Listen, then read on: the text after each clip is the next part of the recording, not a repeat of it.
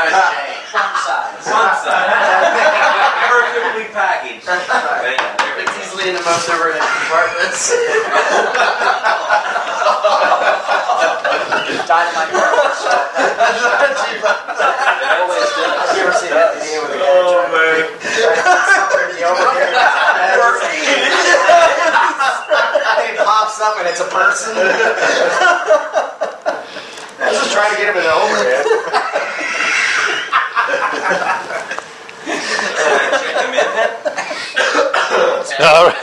All right. You guys are having too much fun. No such thing. Welcome back, Mr. Hergenreiter. Great to be here. This from Poems for the Patriarchs, or Poems for Patriarchs. This is the verse and prose of Christian manhood, compiled and edited by Douglas Phillips. What's his ministry? Vision Forum, right? So check this out. I just thought as a manly type thing, this is us, right? Did you tackle that trouble that came your way with a resolute heart and cheerful, or hide your face from the light of day with a craven soul and fearful? Oh, it troubles a ton, or it troubles an ounce, or a trouble is what you make it. And it isn't the fact that you're hurt that counts, but only, how did you take it? You're beaten to earth? Well, what's that? Come up with a smiling face. It's nothing against you to fall down flat, but to lie there? That's a disgrace. The harder you're thrown, why the higher you bounce. Be proud of your blackened eye. It isn't the fact that you're licked that counts. It's how did you fight? And why? And though you be done to the death, what then? If you battled the best you could, if you played your part in the world of men, why, the critic will call it good.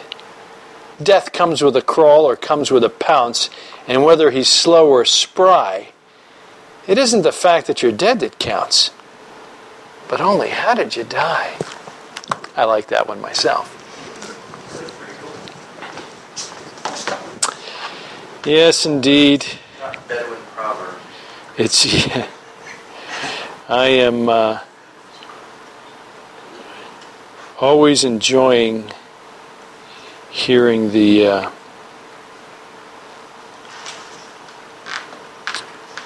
things that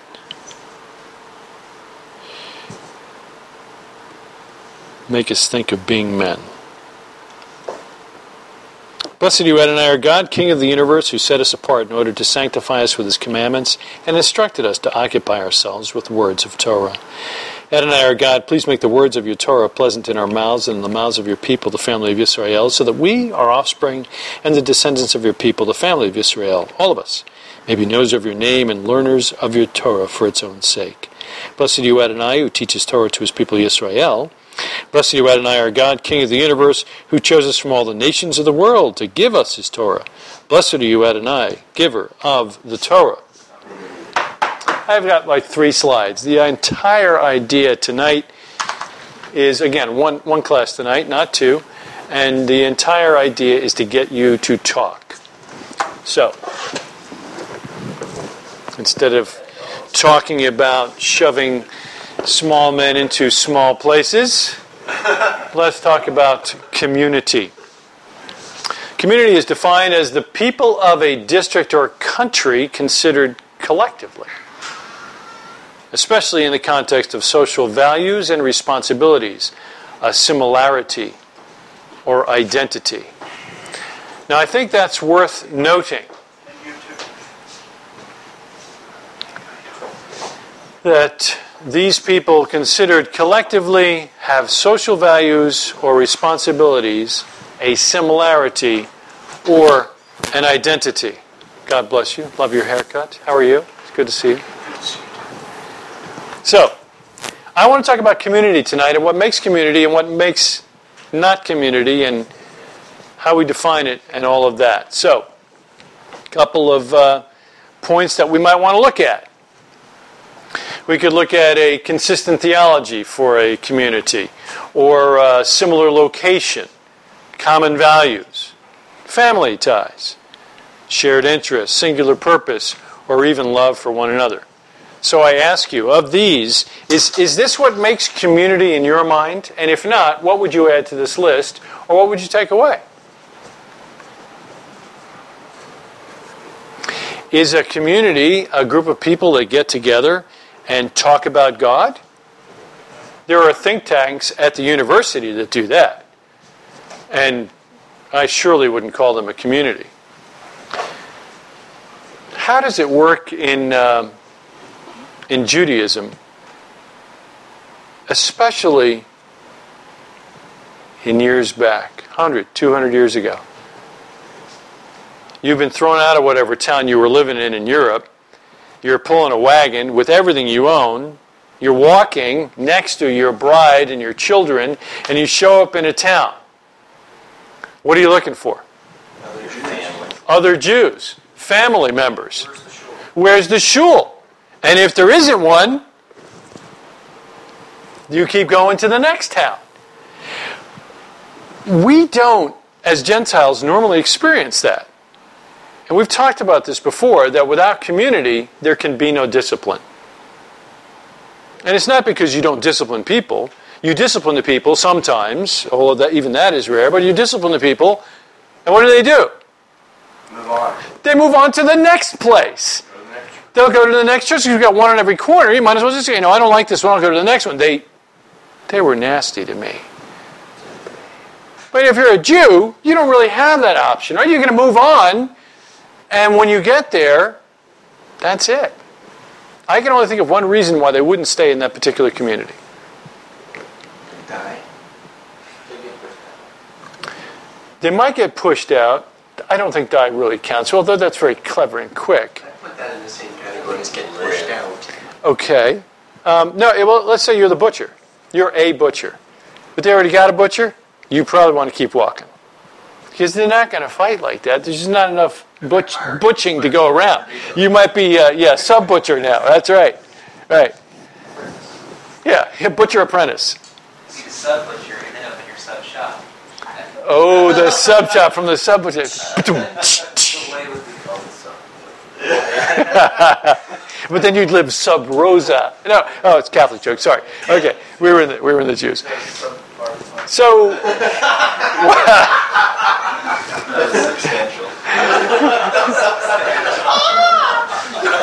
Somebody stop it. it's subliminal. Yes.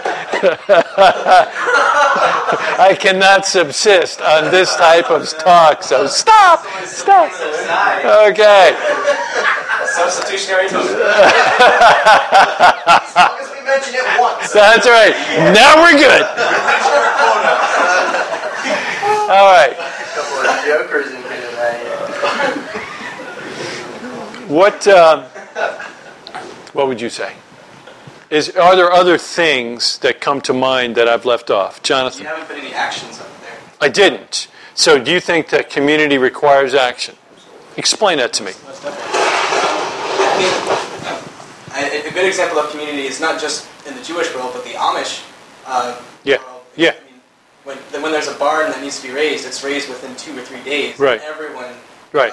It's all hands on deck. And Yeah. I think that is the true expression of a community is when whether someone dies, someone's you're burying someone, there's a bride, or someone just needs help in something more materialistic. When there's action expressed, then that's the community. Okay, so would you put that there? Love for one another? I mean, believing that this group would think love is an action. Okay, but I've taken your point. You were next, then you. Well, just to kind of dovetail into that, I remember Rabbi Pell sharing that in his community there in Israel, when I forget how many people, it was a decent-sized enclave that he lives in, but he was saying that when a woman in the community gives birth, that she has meals for like the next 4 months. Yeah. Because every other family in that community, All of them. there's 100 or so Yeah. girls spread of Mark, they all will make a meal and bring it. Yeah, that's astonishing. Right. Yeah, and they probably don't even have to use a website to make it happen, They just spread the word amongst themselves. Exactly right. Yes, sir. And I wasn't sure if this would also fall under love for one another, but something like shared responsibility. Give me an example of shared responsibility. Where the way that it's, and the Amish made me think of that, because you have things that need to be done. Yeah, like putting those little orange triangles on the back of the buggies. Things like that. Yeah. And tilling the ground and just various things. And so you have this shared responsibility of the welfare of the community being distributed through all of the members of the community. Okay. And so they're all, and I guess it might fall under that one, but this is what I thought. Working together. Yeah. Okay. And also, Stand by. Yes, sir. I was thinking, one thing that I don't think is really up there is shared worship of the same God.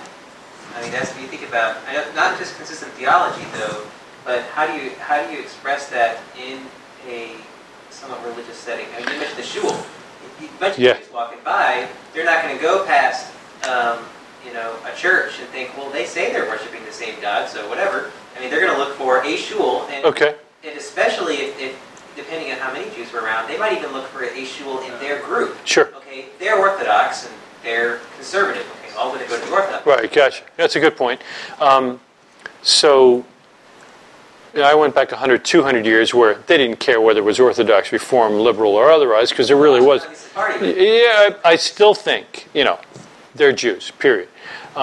Because the Sephardi Jews would be where the Sephardi Jews came from. But anyway, so it's obvious to me that this concept of trying to come up with major categories to describe the intricacies is something you guys are not familiar with, and that's okay. I can work with that. So, consistent theology, and I should have fleshed that out to like 5 or 6 different little points there, but but you brought up a good point. And So the practice of the faith and how it's worked out in worship and so forth needs to be included in there. I would say practice is really a better word than theology. Ritual practice. Okay, ritual practice needs to be here rather than that. And then over here, love for one another and working together, either for common needs or for a specific need. Good. I like that. Yes, sir. I would think that in our efforts to define what is community, it would be instructive to discover the tools that God gave for creating community, in particular the people of Israel, because He gave specific tools to Israel in order to create a united people. Talk to me. I mean, some of them are there, and love for one another is a great generic term that can be taken any way you want. That's right. Especially if your love is action-based. But what we're discussing actually can be visible in ways that are expressed, for instance, in Leviticus 19, we talk about love one another, and how is love one another expressed? Is that when you see your neighbor, in sin, you don't stop and turn the other way. You actually confront him and help your neighbor. Sure. Or if you find something that he's lost, you'll care for it. But he's given other things that are simply more than other groups might consider to be civilized. Amish people would look at that and go, yeah, we do that too. There's something distinct about Israel that Amish people don't have. Mm-hmm. Mm-hmm. And that's what God gave them in the Torah. And that's what we should wrap our minds around when we start thinking about what makes a community. Good. I like that. Johnny? Leadership and accountability. Okay. So you've got, it can be one, or, in the case of the children of Israel, you've got the elders, and you've got the heads of the tribes, and there's like a downward delegation, as it were, from Hashem to Moshe, and Moshe to his leaders, and then, the way it talks about it in Pirkei Avot 1:1. Mm-hmm. There has to be some sort of structure. It's structure. It doesn't have to be necessarily a one-man dictatorship or anything like that. But it can't. There has That's to be, right. Exactly. So there has to be a governing body, as it were. Mm-hmm. And with that, a system of sort of checks and balances. So that, one guy's not, like. Yeah, I get like you. Satan take, a third of the host of angels and everything like that with him. And so we need a structure. I'm with you. Did you have something? I was basically going to say that, and also specialization might be something else, and you see that in communities where there is the community, you said butcher, there's the community whatever, and I think the Torah does that job as well in positions per se. So those two things, leadership and specialization. So That specialization, are you talking about roles? More or less. Within the community? Yes. So you would agree with that? So you would think that it would be appropriate to frequent then businesses and establishments that were members of the community? Yes.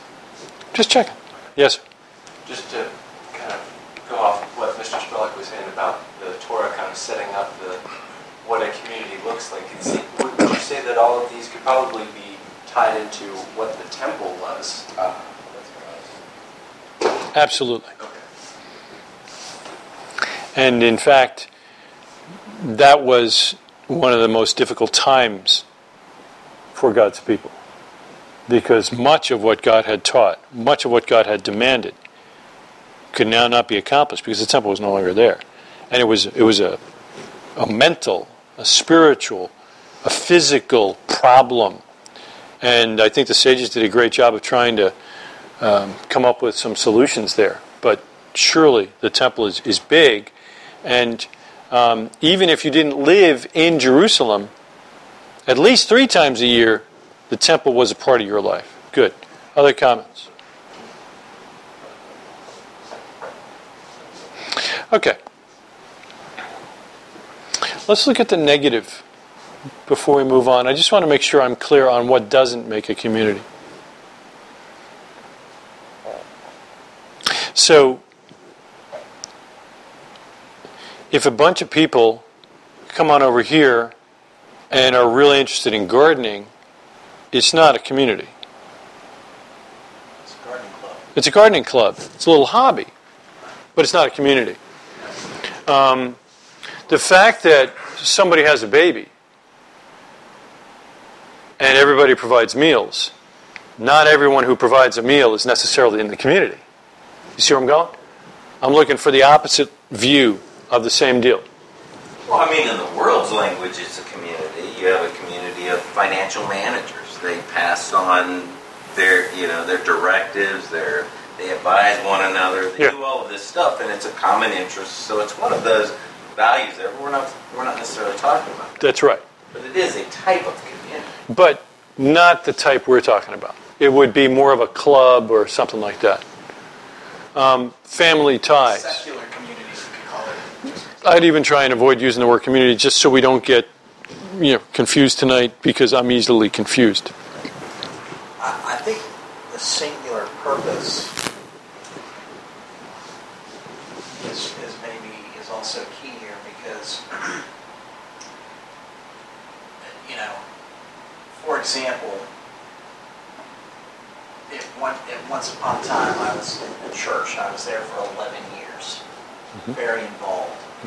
I knew a lot of people in the church, but had very few what I would call really close relationships. People that were in my home regularly, I was in their home regularly. We felt, that type of thing. In other words, we were all part of the same church. Right. So in that sense, we had a consistent theology. We even had some common values, etc., etc. But we were really it was really a group of associations. I had a lot of associations within that church body, but I had very few people that I would consider mishpacha, right? And so common values, consistent theology, those are all part of it. But at the end of the day, I think if you look at, for example, if you look at, for example, Orthodox Judaism, right? Why is it that they all live together in a similar location, right?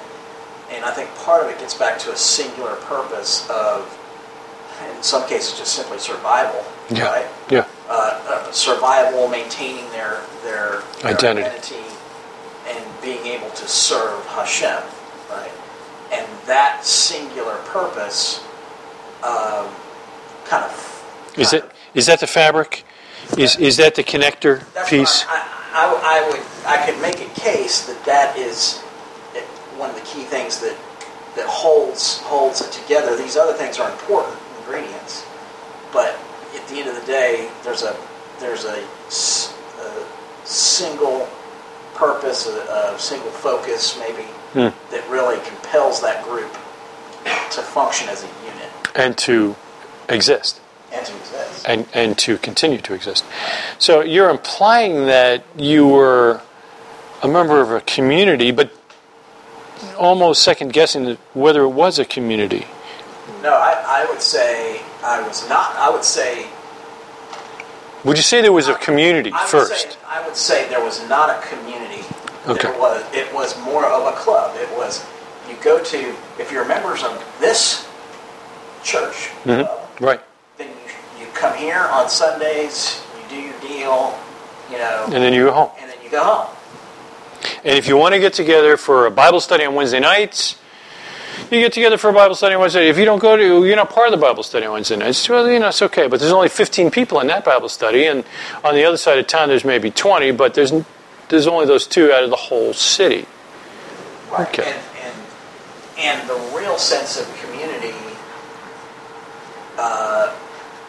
in some cases, wasn't intentionally discouraged, but also wasn't really encouraged. Right. It wasn't promoted. Yeah, and I'm looking tonight to try, I guess, in your vernacular, to distinguish when does the club become a community? If you got the club, how do you make it a community? Should it become a community? What's the difference between the community and the club? And what are we doing? And what do we want to do? And what does God want us to do? Yes, sir. Just have a quick comment. The discussion between you and Brother Greg makes me wonder if many of our churches truly have community. I've been sleeping with a woman. Oh, she's my wife. It's okay. Thank you. It's okay. Yeah, she's... But in the 1960s, it wouldn't. That's probably true. On a regular basis, she makes it clear that the church is nothing but a club, and people go to the club on Sunday mornings, and she's, sometimes pretty vocal about that. And I agree 100% because of my own experience with the youth group. That's a sub-club in the club. Yeah, subculture with age-based sub-club. Yes, that's right. Culture within a culture. It was very hard back at home in my church group to get accepted into their club. Yeah. It was an acid test. Yeah. So to me, that wasn't promoting community because there was this favoritism. Yeah, exclusivity. Yeah. So the question that I want us to answer tonight is: should there be a club within the club? Should there be a community within the community? Or should there just be a community? Yes, sir. My comment is not exactly an answer to that question. That is tonight's question, not necessarily this moment's question. Yeah. So you can come forth with any answer you want, but if you don't move smartly, I'm going to move over here. Well, I'd like to say that, sort of springboarding off of what Greg said, that singular purpose is sort of the sticky stuff that holds all of the rest of those together. And one of those things by itself is definitely not enough to. It's not going to do it. It's not going to cut it. Otherwise, it's just a series of associations, a club, a clique, whatever, what have you, whatever word you choose. But it's the more of those you have connected to that singular purpose, I think the stronger the community comes. I agree. I was just going to say that in partial defense to some of our nominal and hopefully more than nominal brethren and some of the clubs around town, I have noticed in my time in a church establishment that there was the potential and indeed existence of community within the club. That there were actually groups of people who had this and more importantly did have that singular purpose that did create that community. The irony, in some sense, being that a large portion of this room is reassembled versions of some of those communities from some of those clubs. Yeah, I would go so far as to say that the original founders of many of these clubs actually had community, and then clubs grew around the community. Clubs are easier than community. Clubs are easy, and more profitable. And more profitable. So another question should on the periphery. Yeah. Cause clubs. So the question then should also be, what do you do with the people on the periphery? What do you do with the people that are forming the club? Should you try and draw them into the community, or should you discourage the creation of clubs? The latter, because the clubs are more of, as we've seen, somebody with a common interest. However, everybody comes in because they all play racquetball, but while they're there, it's racquetball. When they leave, it's completely different. You find that in a lot of churches where they all have a common interest of being there on Sunday and following the worship and following the message. But when they leave, they all have a different lifestyle. Within a community like what we have here, everybody has not only the same common interest, they have the same singular purpose, and they all live the same lifestyle. It's not just purpose, though, and that's what Greg probably agree with me. It's not just having a purpose. I mean, the Army Rangers have a purpose: kill people, break things, and they're really good at it. But they're not a community. Day or night. That's right, day or night, and God bless them for doing it. But they're not a community. They're brothers. Yes. But they're not a community. So it's not just a purpose. It's a specific. In particular. Yeah, it's a specific purpose, and we're going to get to the next one. You're no longer a part of that. See, if you're in a club, you can live outside of the parameters and still be a part of. Yeah, but within a community, if you live outside of those parameters, then you're no longer the lifestyle. Yeah, and I would go so far as to say, I'm a member of the Charlotte Rifle and Pistol Club, but it has absolutely no bearing on my life right now. As long as you're doing it there. Right, and I'm a member of the club because I like what they do. We have a shared interest together, but it has no bearing on my life now, and I can be a member of many clubs. Right. I think you can only be a member of one community at a time. Going there is like going to a church. If you get there and you don't like what's going on, you just pop to the next church. Pop to the next rifle club. Exactly. Yeah, I was looking at the list just with shared interests, singular purpose, similar location, common values, all of consistent theology, all of that's true, definitely, especially with all of us gathered here in terms of, wanting to emulate a Torah-centric lifestyle. But I'm wondering if we can add on there, different backgrounds in terms of where we were and where we are now and how we can bring that diversity and still coexist. You sound like a psychiatrist now.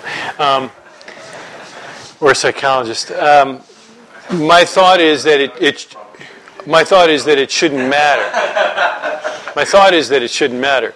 I would submit that the reason why it's difficult to come up with a biblical definition of this concept is because the original community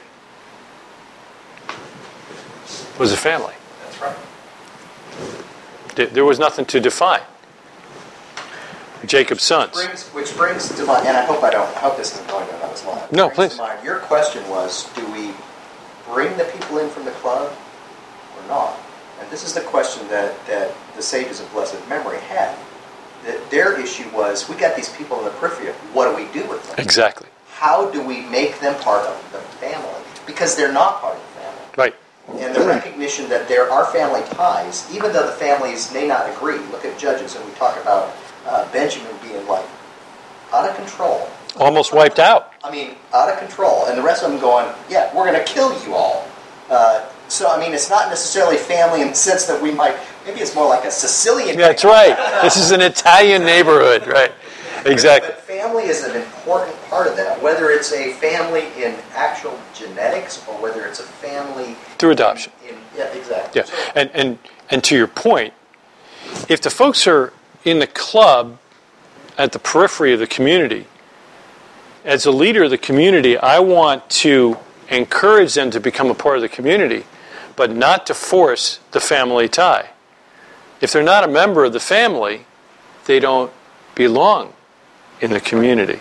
Does that make sense? Yep. There's still that dynamic of going out and bringing people in from different areas, because that's where I'm getting at, like different life experiences, people coming together. That's the diversity I'm talking about. Yeah, I don't see a lot of that. Now we're crossing the boundary of describing and feeding, if you will, our community or the community of which you're a member, versus evangelizing so that people can become part of that's a different community. That's a different issue.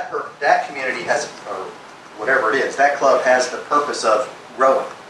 If we get to be a bigger club, that's the club we want to be a part of. Does everybody want to be a part of the club that's always getting bigger? Yeah, well, without dinging the clubs in our community, the clubs in our city. To your point, I mean, the Apostle Paul.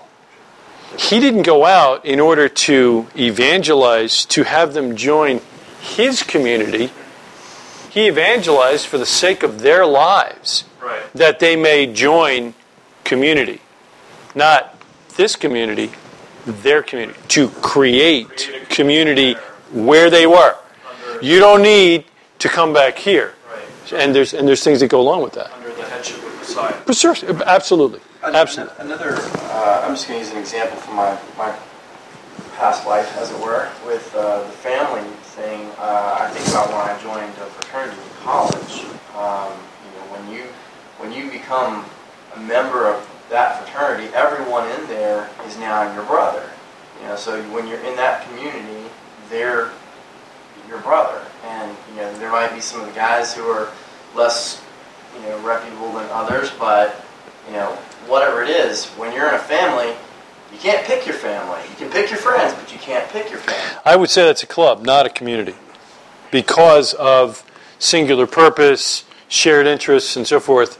I would say that the fraternity is most assuredly a club. I was just looking at it with the family. No question. It's got a family aspect in it. What we're kind of establishing is that, and this is perhaps a potential danger for any community, is that the line between community and club is pretty sharp. It's not, or maybe a little gray, rather, excuse me. Blurry. Blurry. In the sense that you can cross from community to club pretty easily. All it takes sometimes is an influx of people who suddenly don't quite share the same purpose. Right. And the scary thing, I think, even that the Apostle Paul came to realize in his own ministry, was that sometimes those people don't come in obviously with another purpose. Sometimes they step in and you think that they're part of the group. And they're not. Everything's going great. And then you find out 25 years later that this guy's, basically is working against you. If I say that a Perchik shows up in town and ends up going to Kiev, do you understand what I mean by that? A Perchik shows up and moves to Kiev, right? No, okay. So one guy. Two. Okay, 2, 3, 4, 5 guys. Okay, so the idea that somebody could be passing through, they have similar values, they're now in a similar location, they do have common values, at least it appears on the outside, it appears there's a consistent theology, or maybe even a consistent halacha, but the interests may not be the same, and the family ties and the love's not, there's not an opportunity there, and he's on his way out. He's just passing through. Sometimes it takes a long time for some people to pass through. Okay. These were good comments. Do you think that community is a biblical concept? Yes. Okay. Isn't it interesting that we're looking at and speaking about a topic, a concept in the Scriptures that I would dare say you probably couldn't give me a solid biblical reference for, because it's a theme throughout the Scriptures, and certainly beginning with the calling of a man, the building of a family, and then from that family, a nation, and then a father of many nations. I would, to your question, return the query, what do you mean by community? Well, I think we've now discussed that. But I would say it's the melding of all of these, right?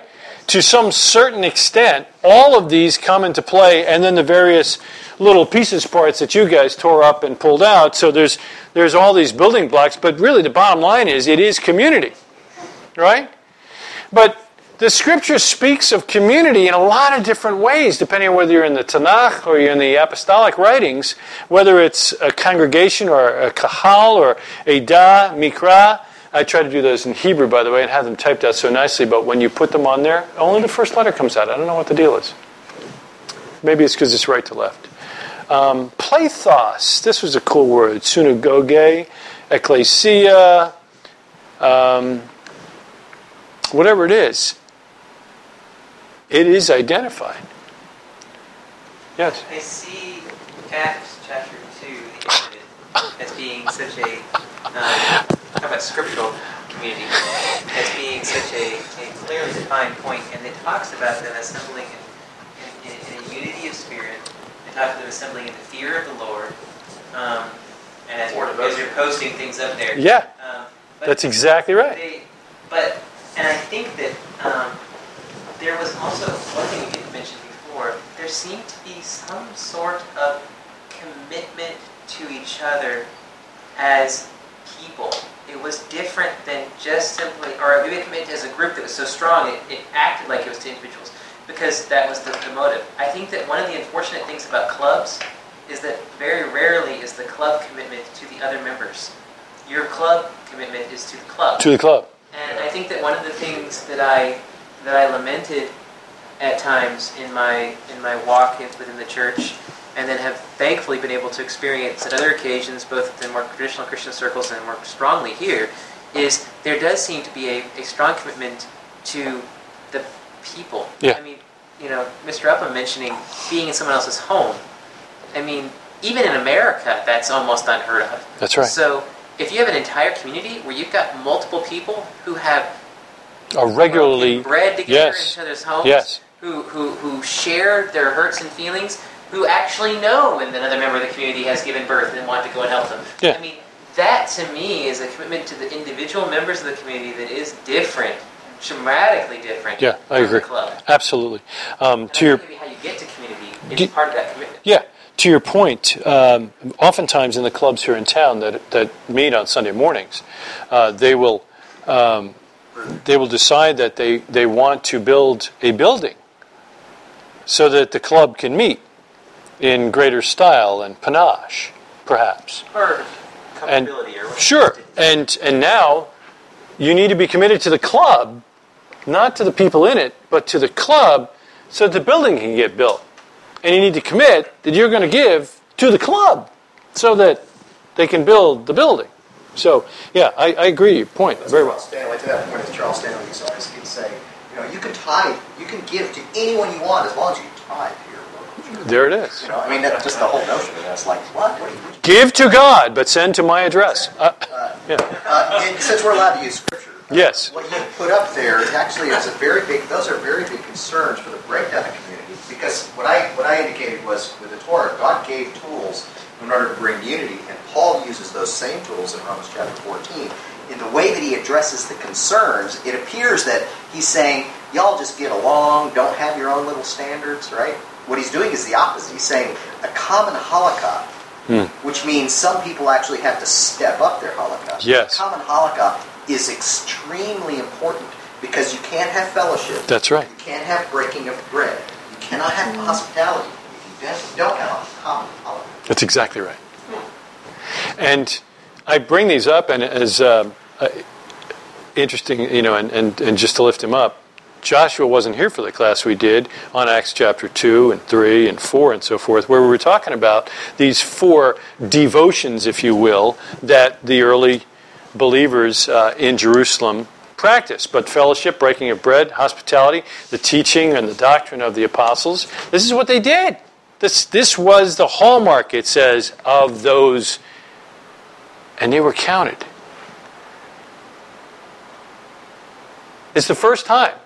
I don't know if you realize, it's the first time that believers in a community are counted prior to the counting of the tribes.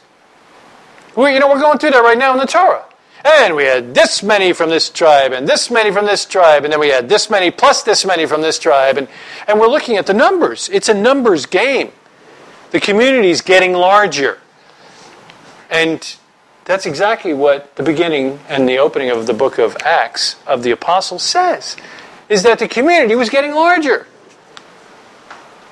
They joined the community. So what do you know about the community that was breaking bread and having fellowship and practicing hospitality and listening and practicing the teaching of the apostles? What do you know about that community? Give me some things that you recall from the Scripture. There was a leader, or actually more than one. There was a leadership structure that Johnny mentioned before. That's good. Recall it back to the things that you said about community. Well, they had a singular purpose or focus. Absolutely. Centered around Messiah Yeshua. And about the temple. Sure. The temple and Messiah, and it was the big deal. Good. What else? They judged one. They did. And they were very careful about being honest and living up and having accountability. In fact, to the point where some died. There was great fear. And they had a great reputation. They had the same daily practices. They did. Constant daily practice that was identical halakhically throughout the entire community. And it goes out of its way a lot of times, the Scripture does, to make it clear that they were all unified in that purpose. They had an entire family unit be a part of the community, not just like the mom's a part of this one and the dad's a part of the good. Elsewhere. Yeah. It's the entire family was involved and devoted to one. I know some clubs where you hit the door and you split the family up, but they didn't seem to do that. You're exactly right. I would also say that they cared for one another to the point where they were actually selling possessions so that they could put money in a common pot to help. One of the things that they didn't have, I believe, is they did not have a common theology. And I think that's borne out. And it's borne out by the fact that they were concerned about Paul when he came back in Acts chapter 21, that he had a different theology. Mm-hmm. And in fact, some of them, even after he would have explained himself, would have said, no, your theology is different than ours. However, the only thing that mattered was, is your practice the same? That's right. That's good. The theological... Go to the temple and resolve this. That's right. Not go to the temple and fake it, as so many pastors are telling us. Or wait. Rather, what he did is he went to the temple to prove my practice has not changed. That's right. But theologically, we not agree with That's right. And we don't have to gather a whole bunch of people to sit in this room with you to talk about your theology. We're just going to watch. Right. Now go do this, because when they see that, they will know. That's excellent. Good. It's important when you see Paul withstanding Peter to the face. When they went. That's right, because Peter changed his halakha. Right. He would eat with them, then he wouldn't eat with them. His theology had not changed. That's right. But his halakha did. I think something else we haven't talked about, they were externally recognizable. As in, we know those are those guys. Yeah. Other people can point and know who they were as well. I think you're right. Not only could they know who they were, but they had a good reputation, it says. I mean, throughout. All of the other people, as it were, that were outside the community knew of the community, and in fact they had a name, and they were known. Good. Identifiable, if you will. Good, yes. I think that the theology point is important, though, because it wasn't that they existed in a nebulous theology. When they had disputes and they had complications, especially ones that were going to affect halakha, they met together and talked about it. That's good. The whole Acts 15 thing. Yes, it is. It wasn't laissez-faire. Basically, the one group said one thing, one group said the other thing, and they said, you know what? We can't coexist saying two different things. That's right. And whether or not... Or doing two different things. Yeah.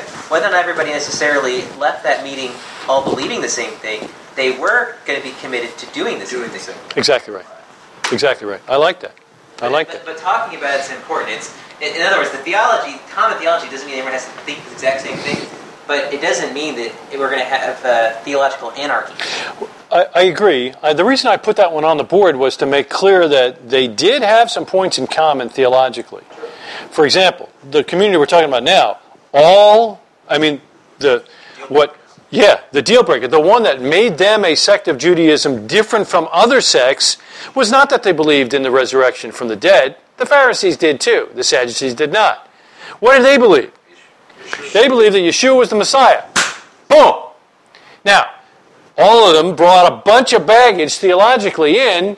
He's going to set up a kingdom now, he's going to set up a kingdom later, it's going to be a political kingdom, it's going to be a religious kingdom, it's going to be this, it's going to be that, hey, bottom line, he's the Messiah. Yeah. I think, and this has been said, but there's just an overwhelming dedication to the other people and to be part of the community. And when something like Acts 15 comes up, you don't disagree and move on.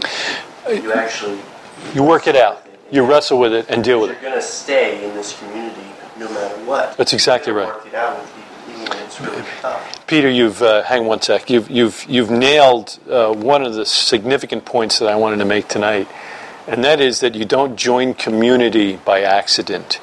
You don't happen to fall into community like you would kind of get swept up into a club or into a re-elect, John Smith campaign. It doesn't happen like that. You specifically join the community because you're staying. You live there. Commonplace. And this sect, this community, is where you're going to be. They went out from among us because they were not of us. That's it. So I wouldn't even go so far as Acts 15. I'm surprised you guys went to 15 and 21 and all that. I would go earlier. Acts 4, 5. We've got deacons being grabbed up. Why? Because they're like, hey, we're not from here. And our widows are being overlooked. Oh, well then, darn it, we got to fix that. We got to take care of your widows just like ours because your widow is my widow. I mean, it's the same deal. Yeah. No, who was it? Yeah. Oh, it was you. I'm sorry. I knew somebody had it. Well, I think just to pick up on Peter's thought, the idea of when you are in a community, you are submitting to one another in that community, particularly the leadership structure. Mm-hmm. So when you have a theological difference, then you take it to the leadership. The leadership has been given the God-given authority to look at it. And the people-given authority. Right, and Jews, presumably he's a leader, he or she is a leader because he's risen up. Yeah. Whatever. But you take it to the leadership. The leadership listens to the arguments, weighs it out, and says, "Okay, this is what we're going to do. This is what we are going to do." And whoever might be on the losing side of that in terms of the conclusion is different than what they'd hoped. If they're part of the community, they submit to the decision, even though they may still vehemently disagree with it. That's right. That's exactly right. But they're going to submit to the decision because it's not a club; it's a community. It's a community. Commitment and respect for the leadership, for the others in the community, and for the process, and a trust ultimately that God is going to work it all out. Is going to work through that process. I agree. I would say that the number one focus of community is not anything external, whether it's ideological, theological, or otherwise. The focus of the community is the people in the community. It's the bottom line. I mean, we're working because we're there. Yes, sir. And I do think that, I got you. Certainly with the Acts community, and I would hope to think that of enough today, that the Acts community was committed not just because there was some sort of familial interest or some need to survive. I think the commitment stemmed from the fact that that was part of their shared values. They believed that loving one another, that compassion and understanding one another, submitting to one another, these were things that were actually taught by the Master Yeshua. Absolutely. So to be part of that community came with it an inherent need to commit to each other. And if you didn't want to commit to each other, there was something broken with your understanding of why you were in the community at all. Exactly. I think we need to recognize some of the numbers here, guys. The vast majority of the community of which you are speaking tonight didn't live there. They didn't grow up there. They weren't from there. Where were most of them from? They were from the Galilee. And they came up to Jerusalem for the festival. Why? There's a command to. It's commanded to. So there is a common theology that they would do so. But I think the big question you have to ask is, why didn't they go home? Okay, I got it. He is the Messiah. Not only that, rose from the dead. Very cool. Like that. Going to talk about that when I get home. Betty, it's time to go. We've been here almost, 4 days past the festival. Counted the armor with these guys. We're heading back to the Galilee. That may have happened, but we don't have the evidence scripturally and even historically that was the case. Why did they stay? Why didn't they go home? Did they have a community at home? They had to have a community at home. These were Orthodox, pious Jews. Community goes without saying. They had a community, they had a shul, a synagogue, back in their town in Galilee, as did many of the ones in Capernaum and in Nazareth. Why did they stay? Why didn't they go home? Part of it is you just met the prophesied Messiah. How do you go back and pick up Shazam! Exactly, and to see the mountain of which he's going to return on in the future every day. Not far off. We're not far off. Stay here, man. Yeah, I mean, he just left. He said he was coming back. I can speak from experience. At least I know where he's coming. Yeah. I can speak from experience that if you spend enough time in Jerusalem, there does tend to be a tendency that they're going to have to kick me out before I leave. That's exactly. So, I think there's one more thing. We mentioned it before. The master getting caught up in that whole thing, and the temple. If you look up here, I would say that prayer and worship were the things that were grabbing them up and were the extra things beyond what we've already written. This is what we see that they were doing, demonstrating community, but it's not the core that created the community. I believe prayer and worship in the temple with these people is what created the community and maintained the community.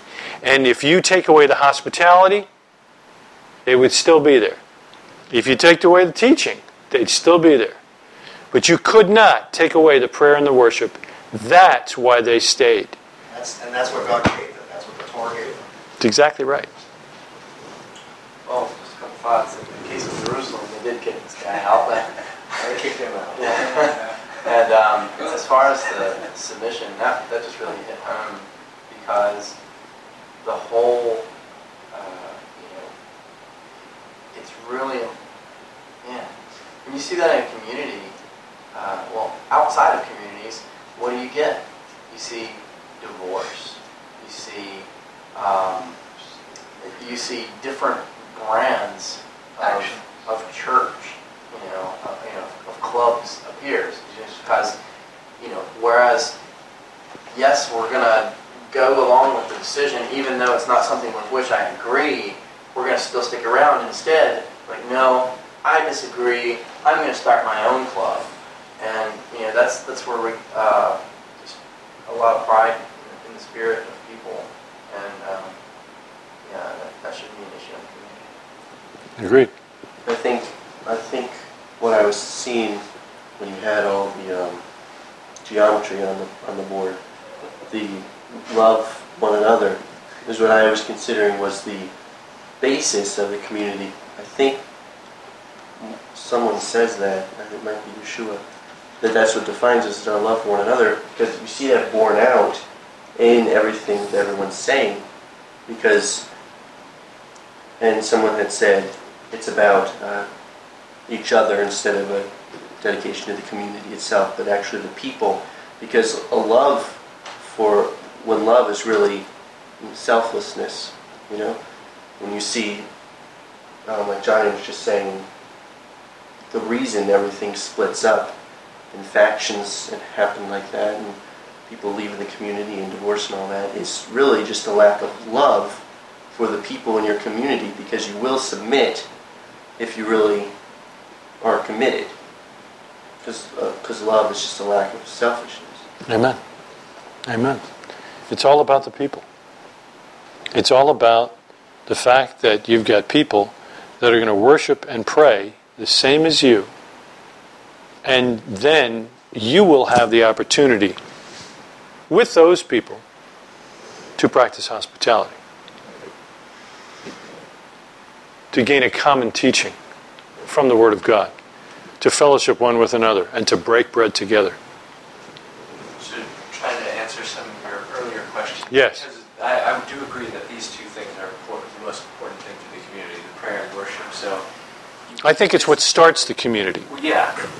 And I would say it sustains you wouldn't necessarily ever need recruiting. So you wouldn't need to go out and try to bring people into the community, because those two things should be what draws the people to the community, not the people. And then whether you should have communities within the community, it seems like with both those things, it's like the more the merrier.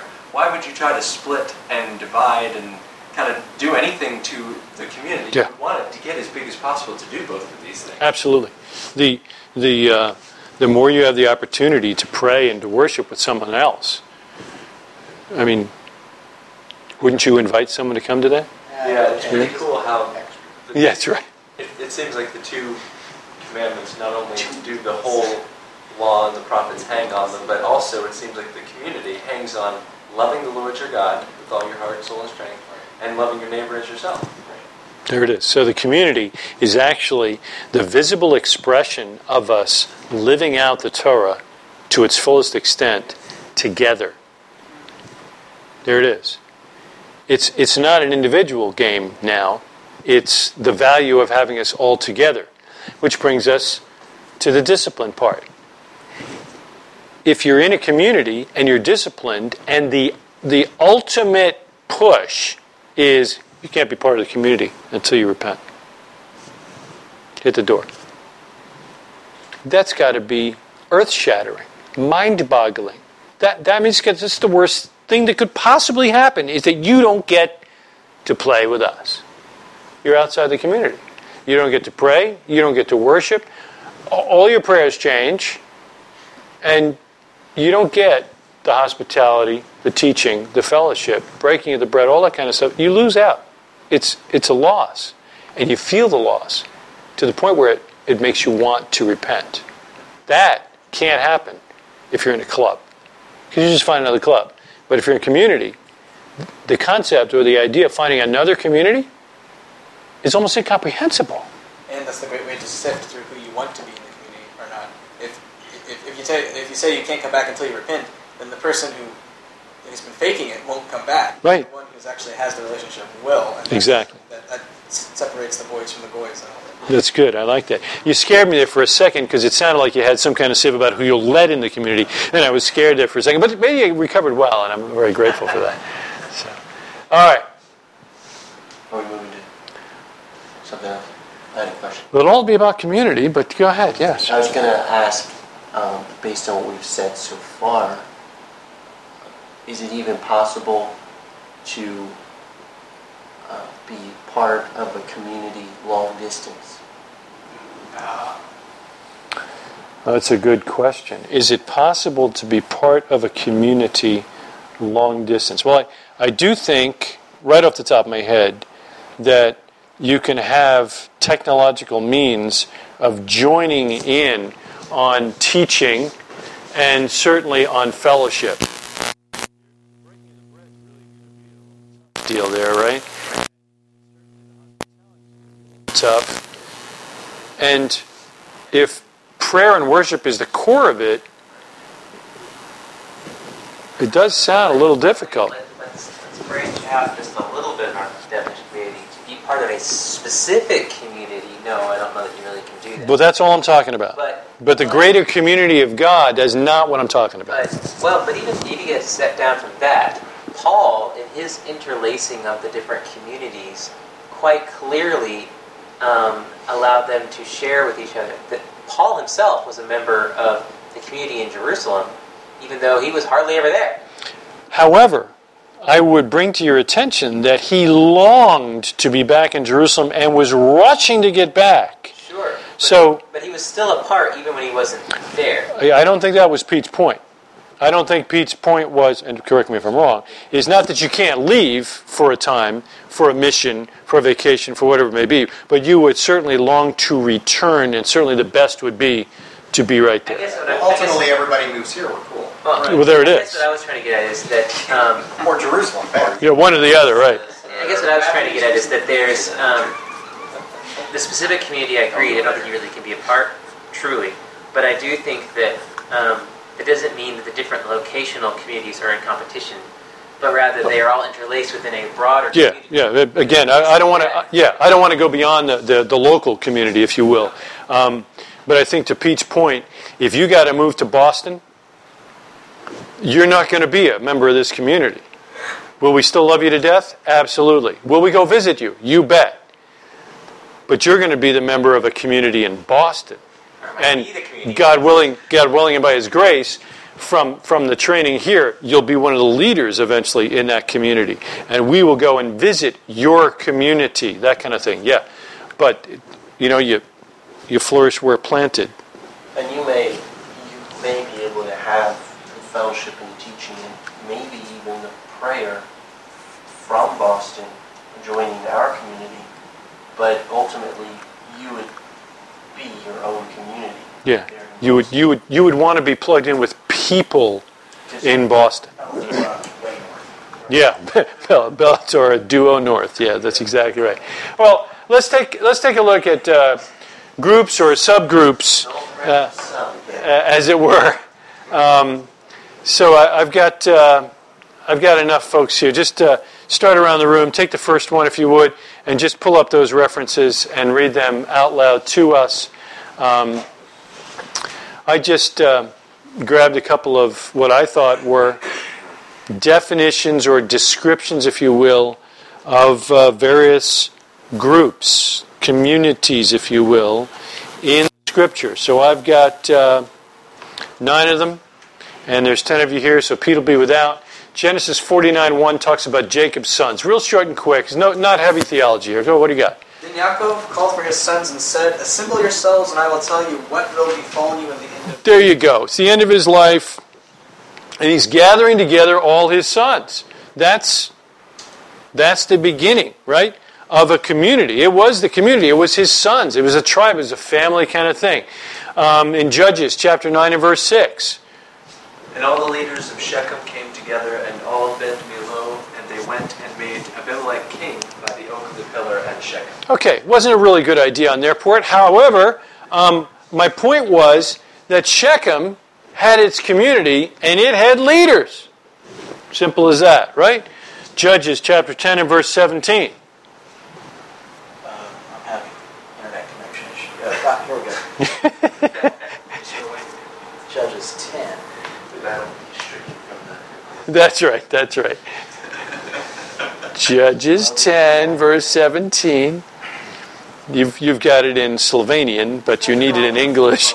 Then the Ammonites were called to arms, and they encamped in Gilead, and the people of Israel came together and encamped at Mizpah.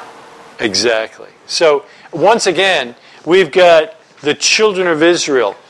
And in all of these cases, you've got them being gathered together. Again, to Pete and Joshua's point, location and being together is so important. The Judges chapter 20, verse 14. Verse 14? Yeah. The sons of Benjamin gathered from the cities to Gibeah to go out to battle against the sons of Israel. Yeah. Once again, the same thing that Rick brought up earlier. Bad time for Benny, right? We're going to wipe him out, darn near.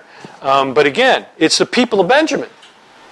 So we've got these groups, and they're able to be gathered together, and they do something, as it were. 1 Samuel chapter 8 and verse 4. Then all the elders of Israel gathered Samuel at Ramah. So here we've got Israel now as a nation, or about to be a nation, I guess you could say, and a king and whatnot, but you've got elders of this community. 2 Samuel chapter 10 and verse 17, we've got David. When David was told of this, he gathered all Israel, crossed the Jordan, and went to Elam. The Arameans formed their battle lines to meet David and fought against him. So we're going to go to war. Who's going to go to war? All of Israel. And they get a king, and they're going to fight together, and they're going to do that as a team. Nehemiah 8:13. On the second day, the heads of the families of all the people, the Kohanim and the Levites, gathered together to Ezra the scholar to delve into the words of the Torah. So these guys are going to study together, and the heads of households, the heads of the families are known, and they're going to come together. Jeremiah 50, verse 4. In those days, at that time, says Adonai, the people of Israel will come together with the people of Yehudah. They will weep as they go their way, seeking Adonai their God. So we've got a prophetic statement about two coming together.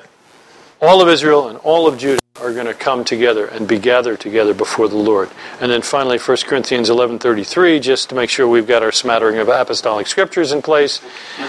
So then, my brethren, when you come together to eat, wait for one another. So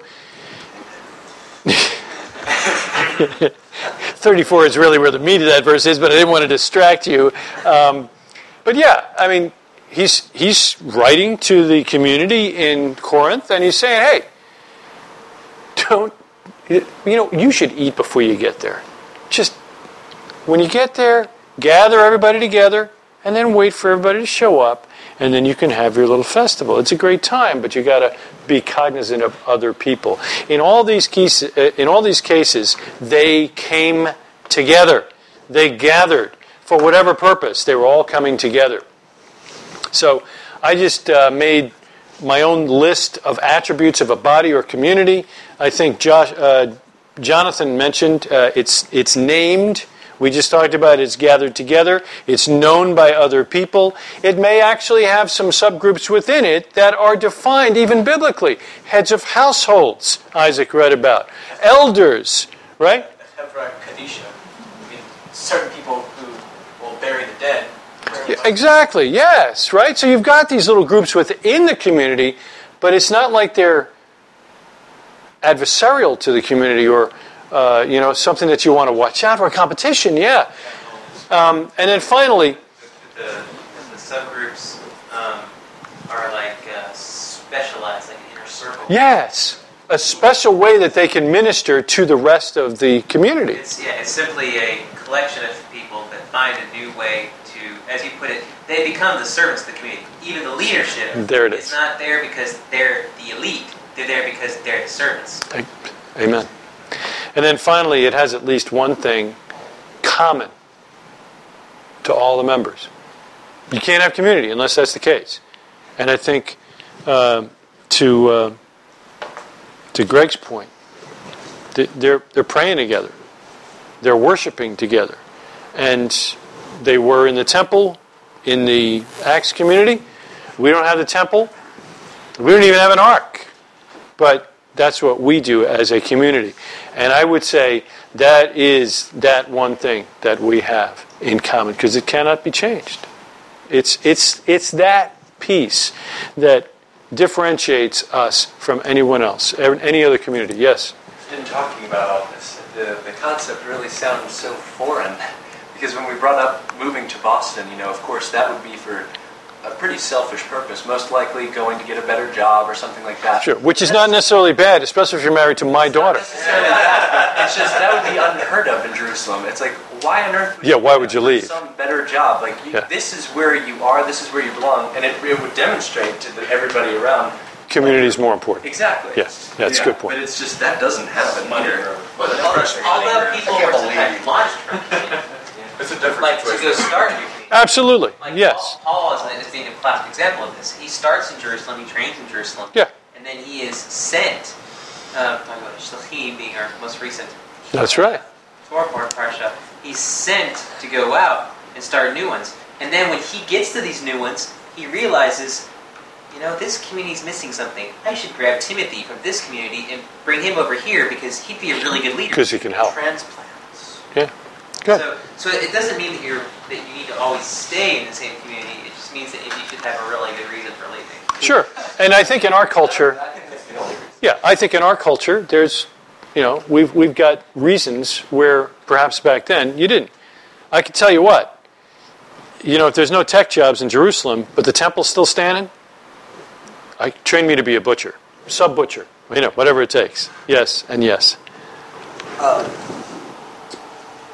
So, one of the attributes that's not listed, although it was on your first slide of characteristics of the community, and it was similar location.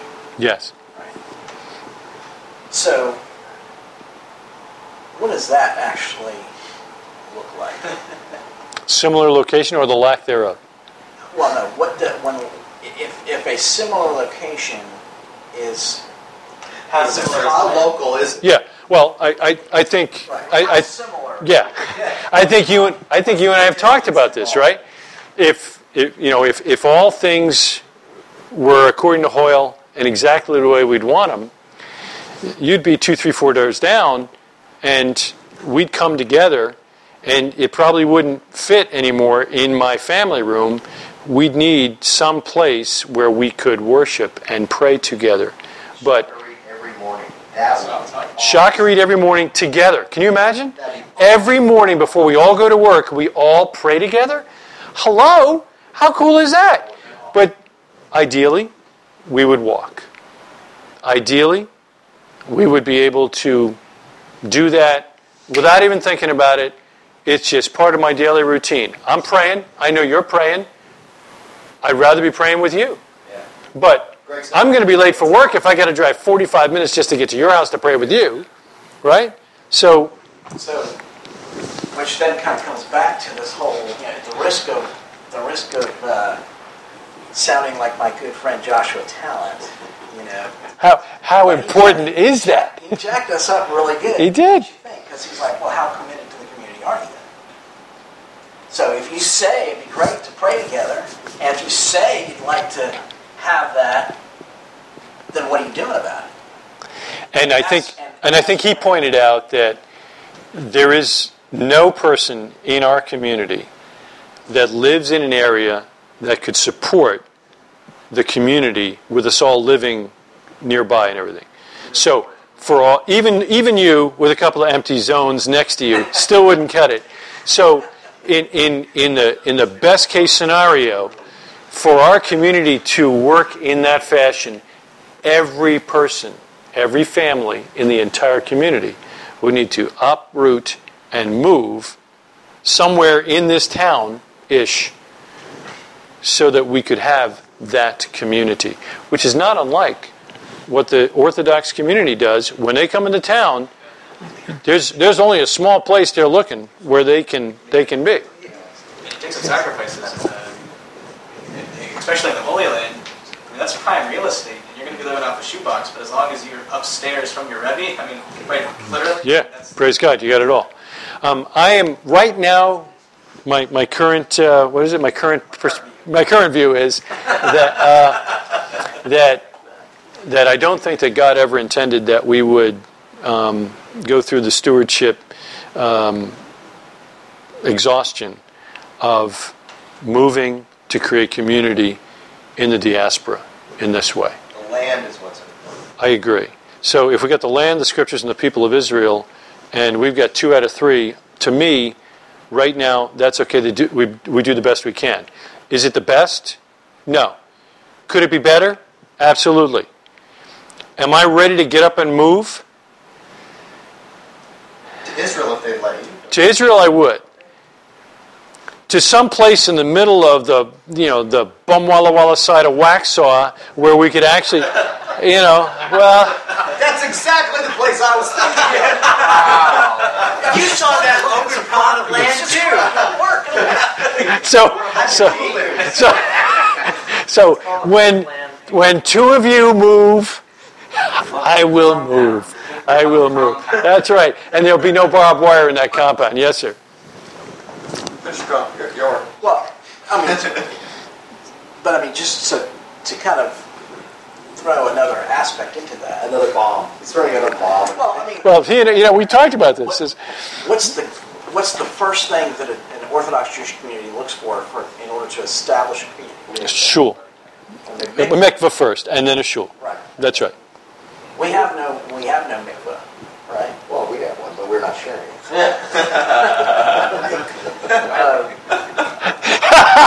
Okay, so they have.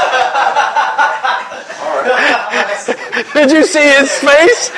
He's like, You're not sharing it. There you go. he just reran the entire community class in his head going, I just stepped into the Twilight Zone. This guy have a mikveh, not tell me. No, go ahead, I'm sorry. My point being, we don't have a kosher mikveh. Right. So that makes it very difficult to perform certain commandments in the Torah for certain members of our community. Right? And so we do the best we can. Right. Right? Right.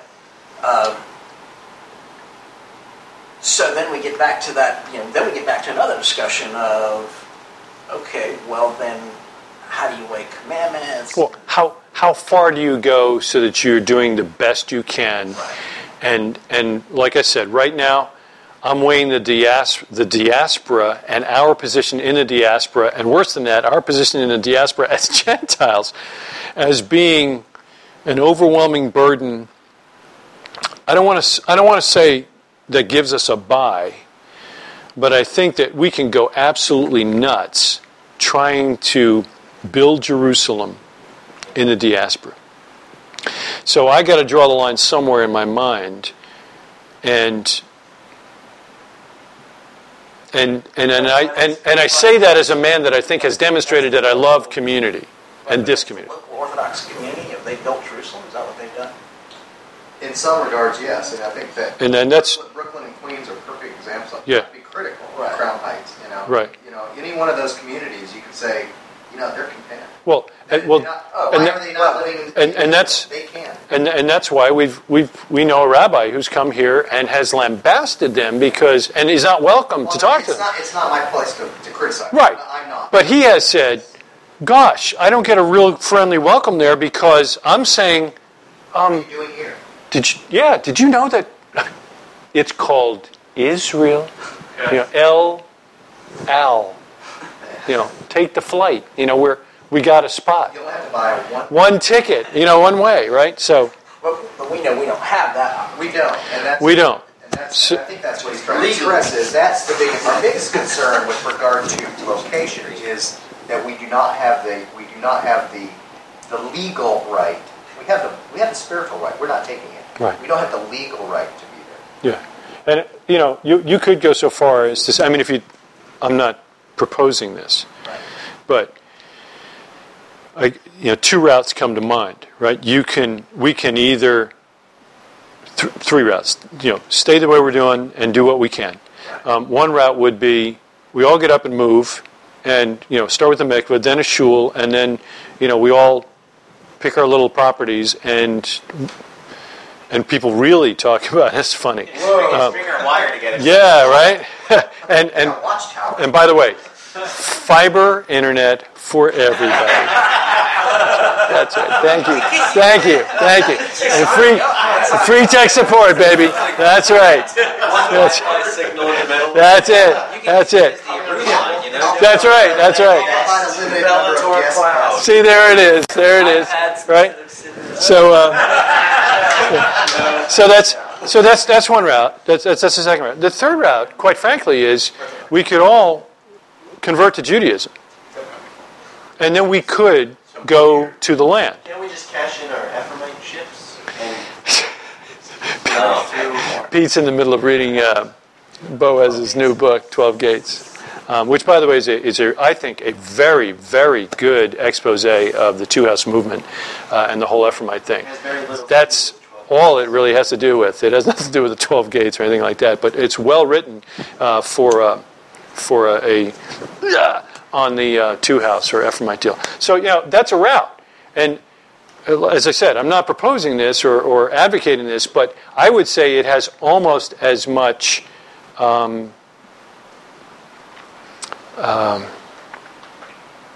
impact, perhaps, on the community if we were all to convert to Judaism and then move to Israel and become and build the community there, right?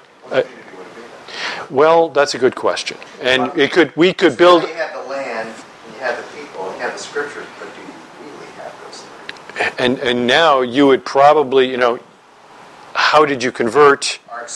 And then all that. Not to be critical of anyone, Yep. because everyone's different in this regard. But our experience has been, when we've observed people that have taken that line of thinking, is that they gave up far more than they ever did. You bet. They never really gained the land. Yeah, and when you're not going to get the community that you desire unless you bring your community with you. And then even if you do, what have you got? You've got this community of converted Gentiles that have forsaken so much of what they believe just to have a spot in the land. Well, but ironically, almost to a person, people that have gone that track, they may move to Israel for a while, but they're not there now. They come back because they can't. They have no community. The irony is that talk about hypocrisy. Yeah. I mean, they went to this step because they wanted to be part of a family that has a homeland, and then they give up on it because it didn't fit their model or whatever else, or they enjoy living in Phoenix or wherever. More than in the land. Yeah, it's hard. So, we leave these questions. No, it was great, man. It's the ultimate expression of what are we going to do if we are a community? And I believe we are. I really do, and I love it, man. I tell you what, I love it. But I hate that you got to drive almost an hour to get here, and I hate when I got to drive almost an hour to get to your place. He's looking at a house around the corner just so that we can be there. Yeah, wait a minute. Well, it's kind of we've kind of jumped all around what I was going to point out. We were talking about how moving to Boston and leaving a community, and how obviously since joining a community. That's how I would put it. If you have to move somewhere, I would say you're not leaving your community, you're joining another community, a different community. Yeah. Because that would be your goal, right? Right. Because you can't live without community. Right. So, obviously, since we're not Jews, we can't go to the land. Right. So, being Gentiles living in the diaspora, what are we, being a part of a community like this is so great. So, joining another community, are we not bound to this community in any way? Or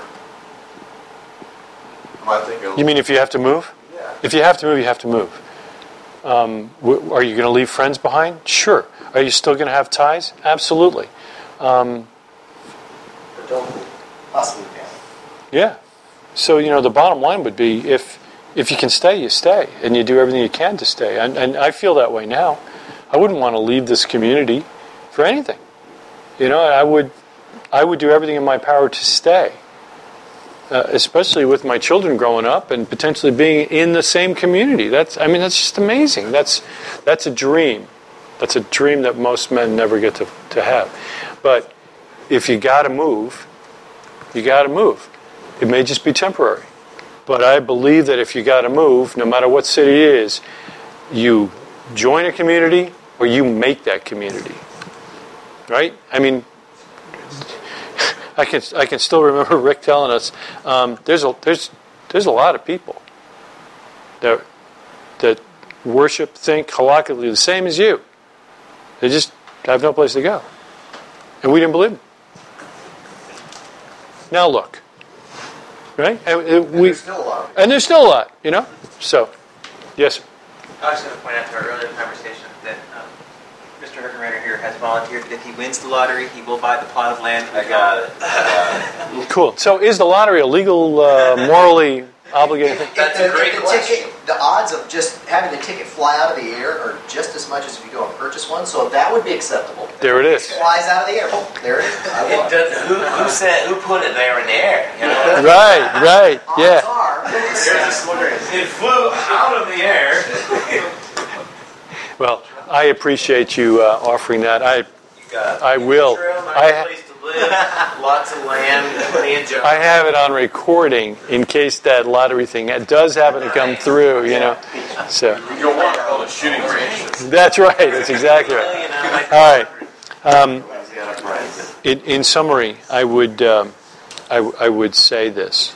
I would say thank you to each and every one of you that comes to pray with us, because to me, that's the difference. We got people in clubs all over the place that are studying the Bible. We get people in clubs all over this city that care for one another in some way, shape, or form. We got people in clubs all over this city that believe that Jesus is the Messiah. We even have people who believe that he was Jewish. I know, shocking but true. But to come together and to try as much as possible to fulfill the commandments and pray together and worship, it is extraordinary. I want to encourage you. This Shabbat is our last Shabbat before we take our month off for July. My wife and I will be at the beach by ourselves for the first time for an entire week. Don't call. Thank you very much. But this should be a good Shabbat. This should be a good Shabbat. I'm excited about it. We're just gonna. I'm gonna milk it for all it's worth. We may have a 9-hour Shacharit service. But again, seriously, I mean it. Thank you. Yes, do you got guys? You got guys dying this week in a way that never died before. That's right. Yeah. But seriously, I am grateful to each of you who comes to be counted, because that is a time to be counted. So let's pray, shall we? Good Father, I thank you for these men. I thank you for their commitment over this past year. Father, we thank you for the love of the Lord and Savior Jesus Christ, Messiah Yeshua. We thank you for the example of the community in Jerusalem that came together because of their love and commitment to you, because of their obedience to you and to your commandments. And you opened their eyes to see the truth of the salvation available through him and his work. Father, we've seen that, and we're doing the best we can here in the diaspora.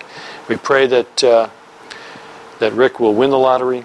We pray that Greg will build the mikveh. We pray, Father, that you would just continue to work in this community in a mighty and a rich way, and that you would allow our young people to rise up, to find mates, and to be able to find jobs and settle here in this same community.